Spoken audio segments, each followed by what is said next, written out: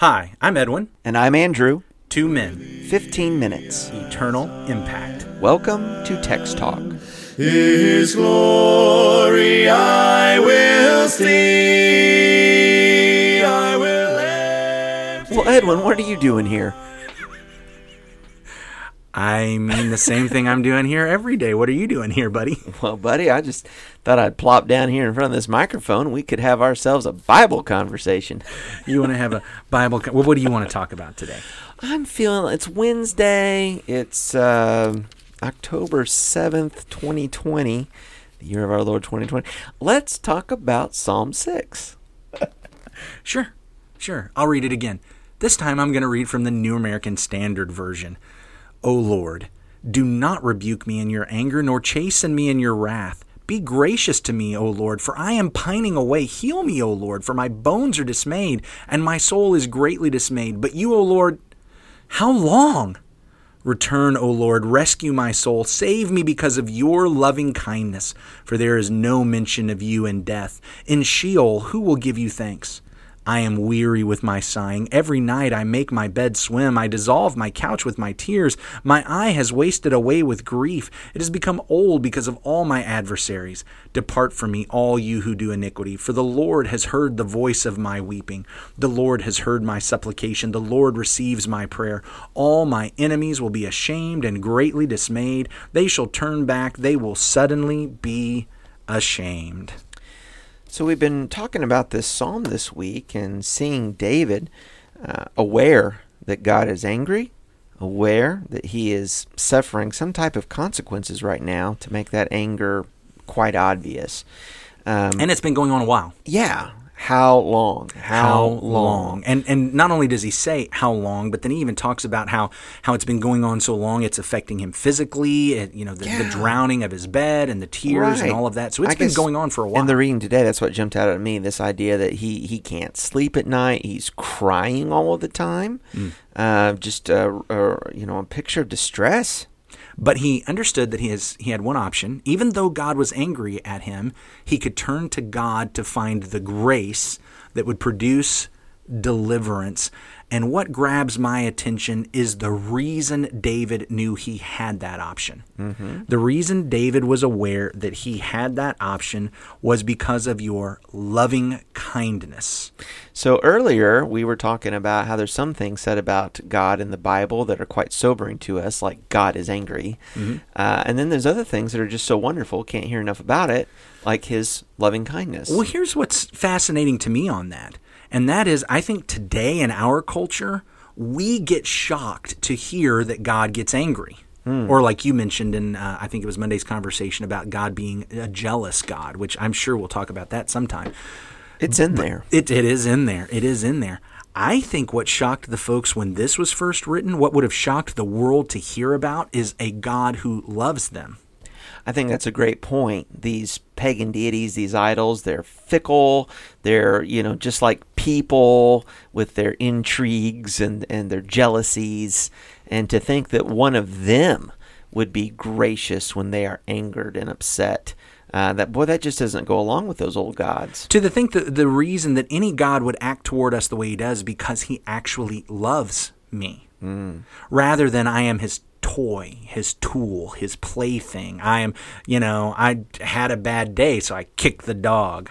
I had a bad day, so I kicked the human. That's no. God responds because of love. David understands I can go seek mercy and grace because of loving kindness, because of steadfast love.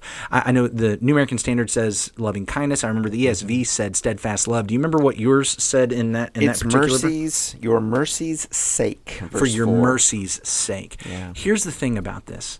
This is an actual reference, I believe, back to God's own name. Way back in Exodus, after Israel had, at Mount Sinai, gone into idolatry, and Moses is interceding on their behalf, and he asks God, show me your glory. And so God passes by, covers him up in the cleft of the rock. And when he does that, in Exodus chapter 34, about verses 5 through 8, it says that the Lord descended, stood with him there, and there proclaimed to Moses his name.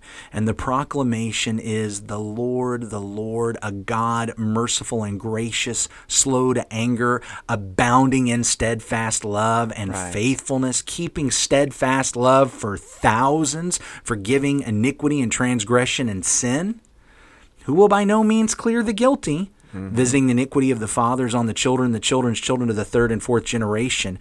And what God told Moses in that day is, hey, I've talked to Abraham, Isaac, and Jacob, but I never introduce myself by name. I think we make a mistake of thinking that what he's saying there is that they never heard Yahweh. Until right now, Moses, nobody's ever heard Yahweh. And then people get upset about finding Abraham and Isaac and Jacob calling him Yahweh in Genesis. They think it's a big contradiction. I don't think that Yahweh is saying, up until this moment, nobody's ever heard Yahweh before. Up until I met you, nobody ever heard the I am. I think what he's saying is, until what we're going through right now, I had never revealed myself with what my name means. When I say I am, the Yahweh, the significant one, he proclaims his name, and he doesn't just shout out Yahweh. He says, this is what it means to be who I am.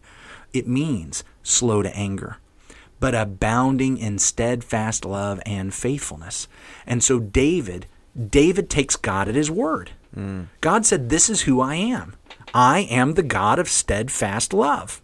I am the God of, yes, I will by no means clear the guilty, but I am the God of steadfast love. And so I forgive iniquities and transgressions and sins. And so David, when he knows that God is angry at him, he turns to God for mercy and grace. Which, by the way, fits what was happening with Moses when he heard this name. Because God was angry with Israel and had every right to be. Absolutely. They had just gone through this covenant ceremony, and Israel had said, yes, we will do everything you just said. They had heard the 10 Commandments, one of which was, don't make idols. Moses is gone for a couple of weeks, and what do? Yeah. They make an idol. Or one just popped right out of the fire. Or it just popped right out of the fire, at least as Aaron would like. But what Moses is doing is, show me your glory, and the glory of the Lord is steadfast love, forgiving iniquity. And so David understands, I can go find this grace because that's who my God is. One of the blessings we've talked about is God has chosen this people, this covenant people. I will be their God. They will be my people. When we come to the New Testament, we find that through Jesus Christ, we can be the people of God. In fact, not even a people as far as a nation, but even family, children of God, sons and daughters of God through Christ. And we are to be like our Father in heaven. And so when we see this capacity for loving kindness and mercy shown to enemies, that's a great lesson to us, and I think, honestly, a challenge to us to follow in his steps. In Matthew chapter 5, in the Sermon on the Mount, in verse 43, Jesus taught, you have heard that it was said, you shall love your neighbor and hate your enemy. But I say to you, love your enemies. Bless those who curse you. Do good to those who hate you. And pray for those who spitefully use you and persecute you, that you may be sons of your Father in heaven. For he makes his sun rise on the evil and on the good, sends rain on the just and on the unjust. For if you love those who love you, what reward have you? Do not even the tax collectors do the same? And if you greet your brethren only, what do you do more than others? Do not even tax collectors do so? Therefore you shall be perfect, just as your Father in heaven is perfect. To be complete and to be complete like our Father, we have to learn to be steadfast in love and in mercy, and to love even our enemies. And isn't this consistent with what we were talking about? Was it yesterday, 2 days ago? We were talking about Jonah, and we were talking about how Jonah knew that even God in his anger would relent and be merciful. And Nineveh was pagan people. These were not the covenant people. These were enemies of God. But this is the way of God. His loving kindness, his mercy extends even to his enemies. As I piece this together, going back to Exodus 34, moving ahead to Matthew, as you've brought it up, I think this gives us a little package here, and that is that the reason God loves like this is because it is who God is. It is his name. It is his nature. Yeah.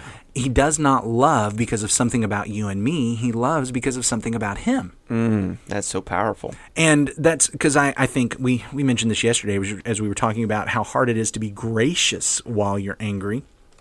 One of the things I think about is it's hard for me to love someone when I'm angry. I hate to admit this, but I have to admit that when it comes to my love, most of the time, I love people most who have done nice things to me. Well, they're easier to love. I mean, I think everyone would agree with that. And I love people most if I think they can do nice things for me. Well, now you're just on your own there. You're just wrong for that. No, Yes. I'm kidding. Well, I am. I don't think I'm the only one, but love is easy. Well, when it's easy. Yeah. And I'll tell you when it's hard is when I'm angry. If I am angry at you, I have a hard time loving you. But that is how amazing God is. He loves even when he is angry. No, I appreciate what you're saying about tying to the essence of God and who he is, the I am, from that disclosure in Exodus, even into the New Testament. In 1 John chapter 4, verse 8, he who does not love does not know God. Go ahead. For Go ahead.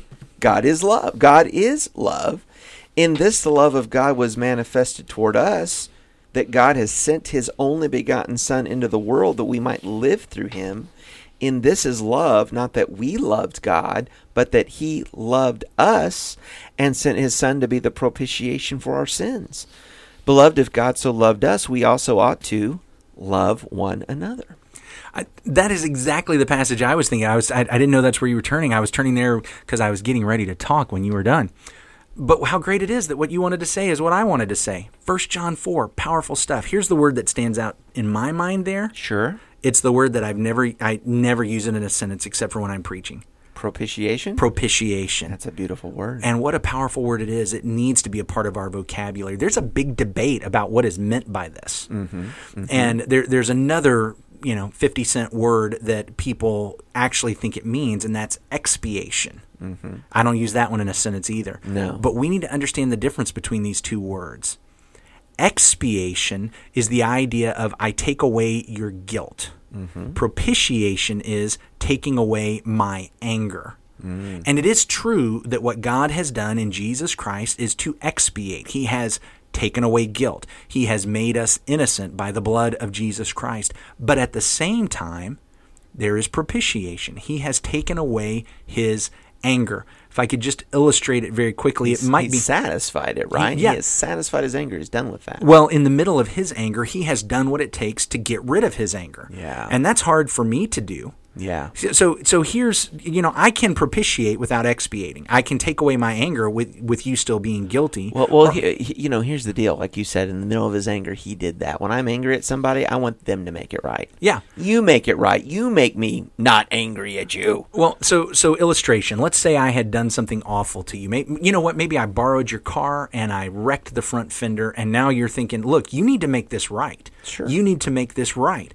Expiation would be somebody coming along and saying, hey, I'll pay for that. And they take it down to the body shop, and the fender is fixed, and it comes back to you. Now the guilt is removed because it's fixed. All right? Propitiation might be that you and I are standing there arguing and fussing and fighting, and while you and I are arguing, I happen to notice Owen running out to the road, and I see a car barreling down, and I stop in the middle of the argument, and I go and I scoop up Owen and I save his life. Owen's my son. Owen is your son, yes. I'm glad you are aware of that.